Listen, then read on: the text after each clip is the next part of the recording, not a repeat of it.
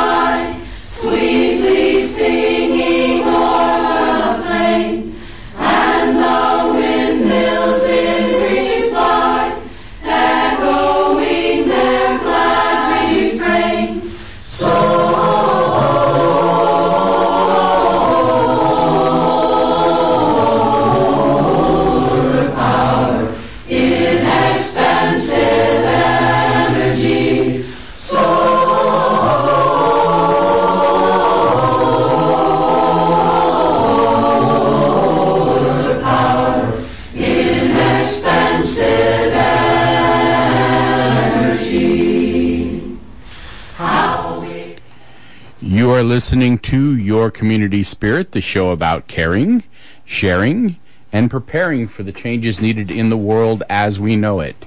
You were just listening to Solar Carol from the Seattle Labor Chorus, Songs of Peace and Justice for the holiday season. If you want peace, work for justice. Sounds like a good plan. So, I have to put that in so they get their help. So, it is the holiday season. The sun is out. We are counting down. Wait a second. It's December. It's December. We're counting down. We have 3 weeks until there's no sun. Wait, and then it starts coming back. Yeah. So, less and less sun every day. And, of course, throw a party on the 21st to bring back the sun, because apparently if you don't have a party, the sun's not coming back. Yeah, it might just keep disappearing and go away forever. We need that sun. Yeah. As today, you can tell. Today is like the perfect day, not only for solar power production, but also for me. Today is cool yet sunny. Yeah, cool and sunny, so it's a perfect day for outdoor adventures, as long as you're not... If you're running around naked, it might be a little cold, but other than that, it's perfect. Well, let's unperfect people and tell them... Speaking of the warm temperatures... Yeah, here we go. On thin ice. Rapid collapse of Antarctic glaciers could flood coastal cities by the end of this century. The more climate scientists learn about Antarctica, the more scary the place seems. Ooh. A new grist feature by Eric Holthaus dives into one corner of the frozen continent, Pine Island Bay. That sounds like it could be part of the title of some novel, like, the horror of Pine Island Bay, One of those mystery novels. Scientists say skyscraper-sized shards of ice could rapidly break off Pine Island Bay glaciers and crumble into the sea. The results, quote, a global catastrophe the likes of which we've never seen. So it's important to point out that that's a quote. It's something they're actually saying. Such a rapid collapse of Antarctica's glaciers could raise sea levels much more quickly than we thought, flooding the world's coastlines and imperiling cities around the world. Now, on grist.org, there's a full-length article that's been getting a lot of A lot of press and other outlets, too. So it's, here are a few highlights. Instead of a 3-foot increase in ocean levels by the end of the century, 6 feet was more likely, according to the study by DeCanto and Pollard. But if carbon emissions continue to track on something resembling a worst-case scenario, which we're still currently sort of on with our emissions, the full 11 feet of ice locked into West Antarctica might be freed up, their study showed. 3 feet of sea level rise would be bad, leading to more frequent flooding of U.S. cities such as New Orleans, Houston, New York, and Miami. Pacific Island nations like Marshall Islands would lose most of their territory. Unfortunately, it now seems like 3 feet is possible only under the rosiest of scenarios. At 6 feet, though, around 12 million people in the United States would be displaced. That's a huge number of people. Like, imagine just, I don't know, the entire Chicagoland area is just suddenly displaced and has to find new homes. And the world's most vulnerable megacities like Shanghai, Mumbai, and Ho Chi Minh City could be wiped off the map. So there could be even bigger consequences in other parts of the world. At 11 feet, land currently inhabited by hundreds of millions of people worldwide would wind up underwater. South Florida would be uninhabitable. Floods on the scale of Hurricane Sandy would strike twice per month in New York and New Jersey, as the tug of the moon alone would be enough to send tidewaters into the homes and buildings. So there's a recurring theme throughout these scientists' findings in Antarctica. What we do now will determine how quickly Pine Island and Thwaites glaciers collapse. A fast transition away from fossil fuels in the next few decades could be enough to put off rapid sea level rise for centuries. That's a decision worth countless trillions of dollars and millions of lives. And now in other dire news, monster heat wave reaches Greenland. In case you didn't know, Greenland's the one that's mostly ice and only has a little green. Yeah. Bringing rain and melting its ice sheet. It's been unusually warm in the United States in recent days, with records being set across the country. But it's been scorching in Greenland, with temperatures as much as 54 degrees above normal. Yeah. Which means above freezing in many places. And this comes on the heels of new research from NASA's aptly named Oceans Melting Greenland. OMG.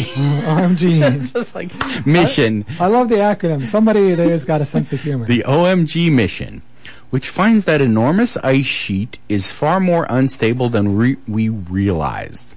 That's bad news, because the Greenland ice sheet contains enough landlocked ice to raise sea levels by over 20 feet.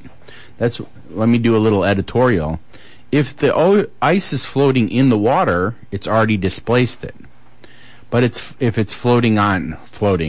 it's on land and then it melts and goes into the ocean, it will raise sea levels. The heat wave began out west last week, with large parts of California sweltering in the 90s. As but one example, the National Weather Service Los Angeles tweeted on November 22nd that the 99-degree... Wait a second. November 22nd, and it was 99 degrees at the Camarillo Airport in Ventura County, not only broke the record for that day, but broke the record for any day that month. The heat wave moved east after Thanksgiving, and by Tuesday was blanketing much of the country, as meteorologist and grist writer Eric Holtis pointed out on Twitter.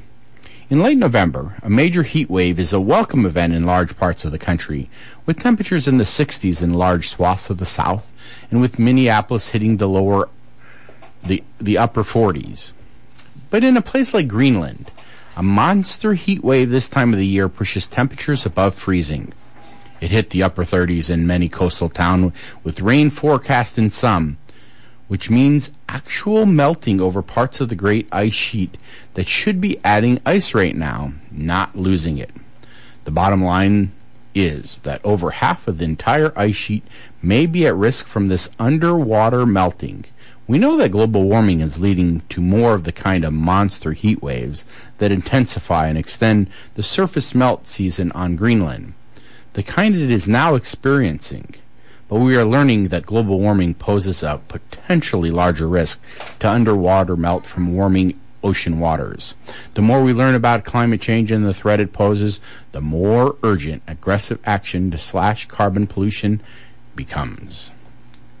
Yeah, so that's bad news for the ice there. If it's getting thawing on the top of the ice and on the bottom of the ice, it's getting it from both directions. And it is important to note the whole going over the freezing point part, because, if Greenland is 50 degrees warmer than its usual and it's still, say, 10 degrees below freezing, then you're not going to get much melting. But once it crosses over that threshold and starts melting, it's a huge difference in what's usually going on this time of year. Well, but this may be the new normal. So in other news, this is an interesting one. Moody's warns cities to address climate risk or face downgrades. Coastal communities... Who is this Moody's? They're in a moody mood. Just like... Big financial institution. A lot of finance people will recognize the name. Coastal communities, which I'm sure our listeners are all composed primarily of big financial movers and shakers. Or people who live on the coasts. Yeah, or people who live on the coasts. So pay attention. This applies to you. Yeah, this is our entire audience right here. Coastal communities from Maine to California have been put on notice from one of the top credit rating agencies. Start preparing for climate change or risk losing access to cheap credit. In a report to its clients on Tuesday, Moody's Investor Service Incorporated explained how it incorporates climate change into credit rating for state and local bonds. If cities and states don't deal with risks from surging seas or intense storms, they are at greater risk of default. Quote, what we want people to realize is, if you're exposed, we know that. We're going to ask questions about what you're doing to mitigate that exposure, said Lenny Jones, a managing director at Moody's, said in a phone interview. That's taken into your credit ratings, end quote. In its report, Moody's lists 6 indicators that it uses to, quote, to assess the exposure and overall susceptibility of U.S. states to the physical effects of climate change, end quote. They include the share of economic activity that comes from coastal areas, hurricane and extreme weather damage as a share of the economy, and the share of homes in a floodplain. Based on these overall risks, Texas, Florida, Georgia, and Mississippi are among the states most at risk from climate change. Moody's didn't identify which cities or municipalities are most exposed. Yeah. Well, this is, I tend to associate credit problems with individuals, but if a whole state makes bad decisions that places its finances in jeopardy, then their credit rating is going to go down too. We noticed that in Illinois, when Illinois was going to have its credit rating downgraded, and climate inaction. I don't know if Illinois can go any lower. Yeah. But let's try. Yeah. We'll set a new record. All right, so in other news, where did it go? Here it is. 5,500 U.S. schools use solar power, and that's growing as costs fall, study shows. In a field behind an elementary school in rural Middlesex County, Virginia, near the Chesapeake Bay, an ambitious plan has been taking shape. School Superintendent Peter Gretz and other local administrators are preparing to power their school district with solar energy.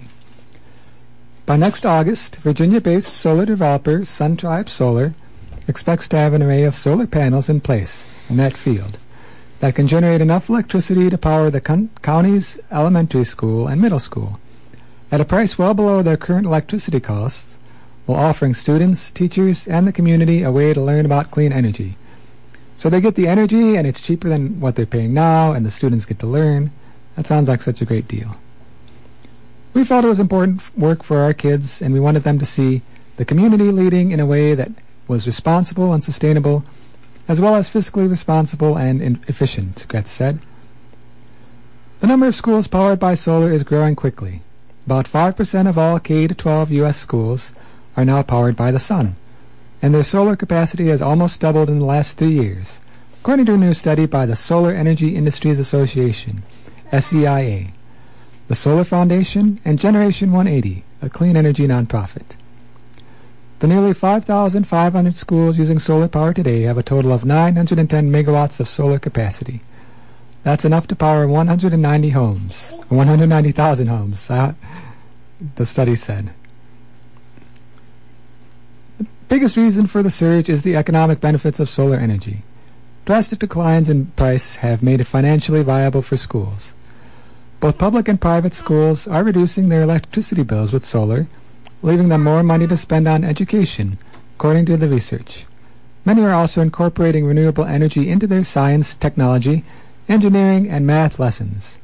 That's one of the great parts of it to me, too, is that they're not just doing a good thing for their bottom line and for the environment. They get to educate the next generation about solar. Mirroring the overall solar landscape, California has the most school installations, with nearly 2,000 schools that use solar power. Nevada has the highest adoption rate. 23% of schools are now using solar energy.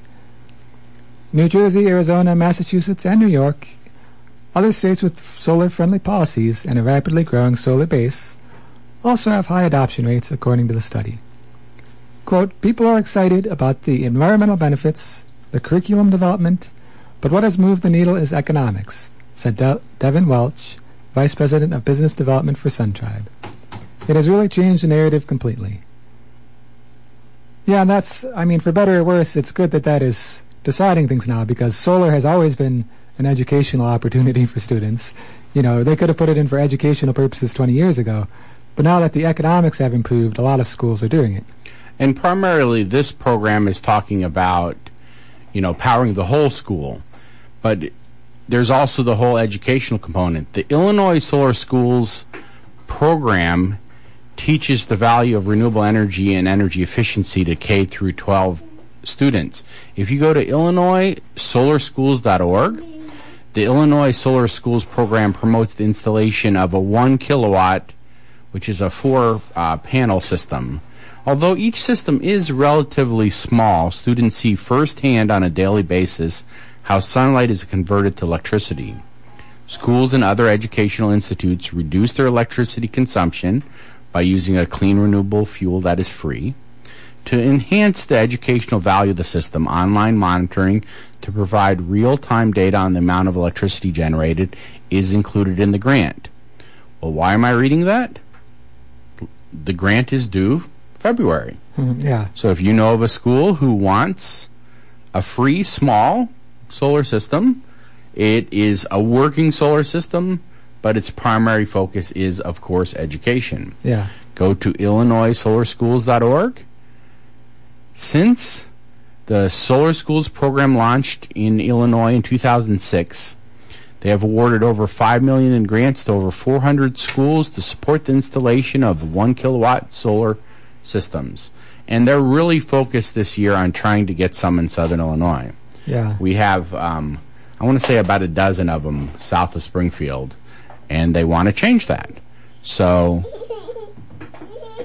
go to IllinoisSolarSchools.org and get your school involved. Yeah, and it really adds up in a good way, because even if each individual school just has 1 kilowatt, you add them up and it's a great deal of savings and education going on. In other news, community solar heads, well, this one specifically New York, but it heads all over the place. But let's talk about New York. When you look across New York City from the top of the Empire State Building, thousands of empty rooftops come into view.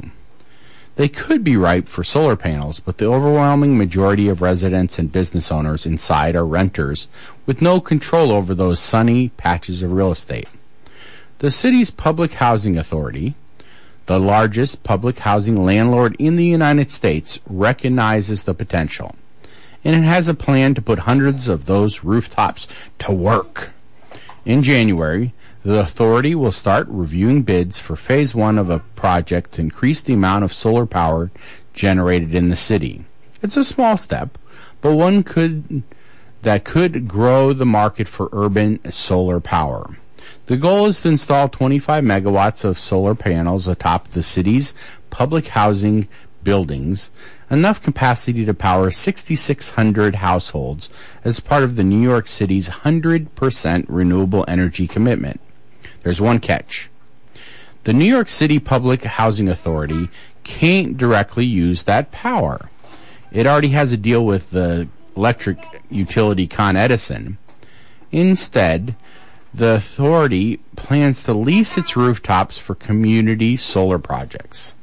Now, this is an arrangement that allows companies to install solar panels in one location and sell the energy to customers who can't install their own. Quote, "Our goal is to help solar power be accessible by anyone in New York City, which is not the case currently," said Debu Borat Kamgulham, Senior Program Manager for Energy and Sustainability at the New York City Public Housing Authority.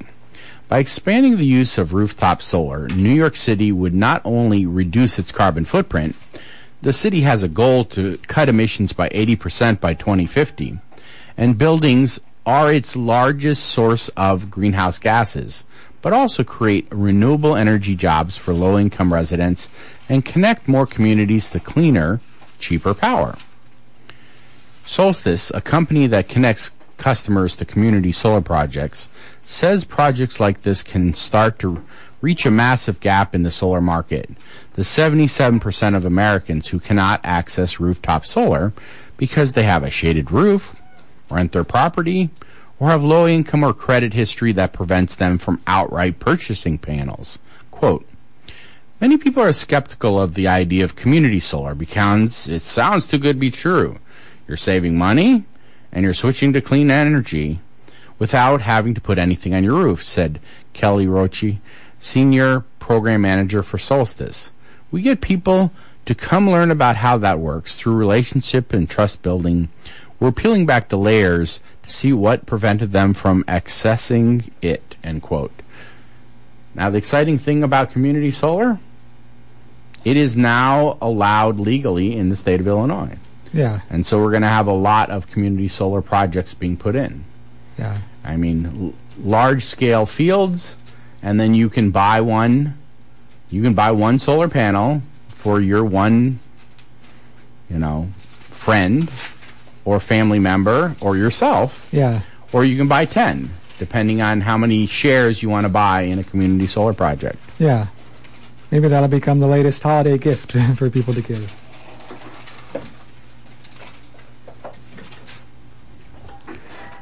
So in holidays, we're talking about holiday gifts. Mm-hmm. Well, that would be fun, actually, to be able to buy someone a solar panel. Yeah. I see in the future they have the current, energy assistance programs where they help you if you get behind in your electric bill. But that's a one-time payment. Instead of giving you a one-time payment, to help you pay your electric bill once, I see that program, buying you a solar module and then it produces power for the next 25, 30 years, right? Yeah. So. Yeah, I wonder if there's a way to do that for a whole community. Say, like we know that there are dozens of people in this community who are needing this assistance. Let's put that into solar, community solar for that community and then give it to them. Well, I mean, just think about any nonprofit that's having hardships, and that's pretty much all of them. Instead of, giving them money for operations, you can give them money to put a solar panel, and then that helps them forever, basically. Yeah. The gift that keeps on giving. There you go. All right, so some holidays coming up. Today is Eat of at Apple Day. I think we've already started on that. My daughter Bedelia loves apples. It's also World AIDS Awareness Day. And Saturday is National Fritters Day. Do you know what a fritter is? What is a fritter? I don't actually know. I think it's just a piece of fried dough. Yeah. I mean, at least in the South, that's what it is. It's like, it's like a donut, but it's not in donut shape. Yeah. I mean, I kind of know. I don't know exactly. Now, well, maybe we'll find out. People can correct me. The only one I ever had that I really liked was apple fritters. Yeah. And it was just apples chopped up in dough, and you fry it. And so it's not like a pancake because it's not thin. And it's not like apple bread because it's not a loaf. It's a fritter. So Sunday is National Roof Over Your Head Day. If you have one of those, I think you should spend the time on Sunday to say thank you, thank you, thank you. Coming up, Wear Brown Shoes Day, Ooh, bathtub party day. That's also the day of the repeal day. The 21st Amendment ends prohibition. Yeah. So maybe that's why the bathtub party happened, because, people got a little, celebratory in their end of prohibition. Yeah. Who knows? Those are probably related, and I'll drink to that. Let's see. St. Nicholas Day is coming up. Mitten Tree Day. Put your own shoes on day. And Letter Writing Day. So whether it's writing a letter to your friends and family, or writing a letter to your representative about some climate change or important other political issues, it's Letter Writing Day on Thursday. I mean, December is Write a Friend Month. And I used to, when I grew up, I had a lot of pen pals. It was really, really fun. And I realized I haven't written or received a letter for a while. Yeah. Now, I did sign up for this website called Post Crossing. Basically, for every postcard you send, you'll receive a random one. And I think you can have as many as 6 out there. And, so you can send 6 cards, and then you'll receive, from all over the world. Yeah. And so they're beautiful on one side, and then, have a little tidbit of written stuff on the other side. Yeah. And so it's almost like traveling the world, but through your mailbox. it is. Very fun. Yep. So speaking of fun, we have some fun happenings we got a minute or two for. Okay. Opening day of the Carbondale Farmers Market is coming up on Saturday. Well, the indoor farmers market. Yes, the indoor one. Yep. It's finally back. It's back 9 a.m. to noon at Carbondale Community High School. It's the first day of the indoor winter farmers season. Yep. That's nice, because it's supposed to be getting cold. Yeah. Peace Coalition, Peace and Justice Vigil, in solidarity with immigrants, support the DREAM Act. Saturday, December 2nd, at noon, the corner of Illinois Avenue and Main Street. The Peace Coalition joins with the Southern Illinois Immigration Rights Project to speak forcefully for quick enactment of a clean DREAM Act in support of the emergency created to rescind the Deferred Action for Childhood Arrivals, or the DACA program. Yes, and that's Saturday at noon over at Town Square Pavilion. And also coming up, we have the SIU Microbiology Students Organization is doing lots of DNA over at the Science Center. Saturday, 12 to 2 p.m. It's activities that include extracting DNA from a banana. You can see how close you are to it. Yeah. Just like... Yeah, that's exciting. I've never extracted DNA from anything, unless you count, pulling a hair off of something, not being able to see the DNA. And using pipettes and test tube racks to study DNA. So that's Science Center, noon to 2 on Saturday. Black Snakes Killaz film screening Saturday, 7 to 10 p.m. at the Flyover Social Center. Hang out with our local water protectors in Black Snakes Killaz to watch Unicorn Riot's Black Snakes Kills a No Dapple story. In Black Snakes Killaz, Unicorn Riot brings you the raw experience from many frontline actions throughout the struggle to protect the water. Although the DACA access pipeline is completed, the impact of the movement will be long-lasting. As fossil fuel extraction projects continue to impact some of the most vulnerable communities throughout the United States, the importance of water protector story grows. All right. And also, it came to pass not to stay. An MFA exhibition closing reception. Saturday, 7:30 to 10 p.m. at the Bucky Fuller Dome Home, 407 South Forest. An evening of art installations, video projections,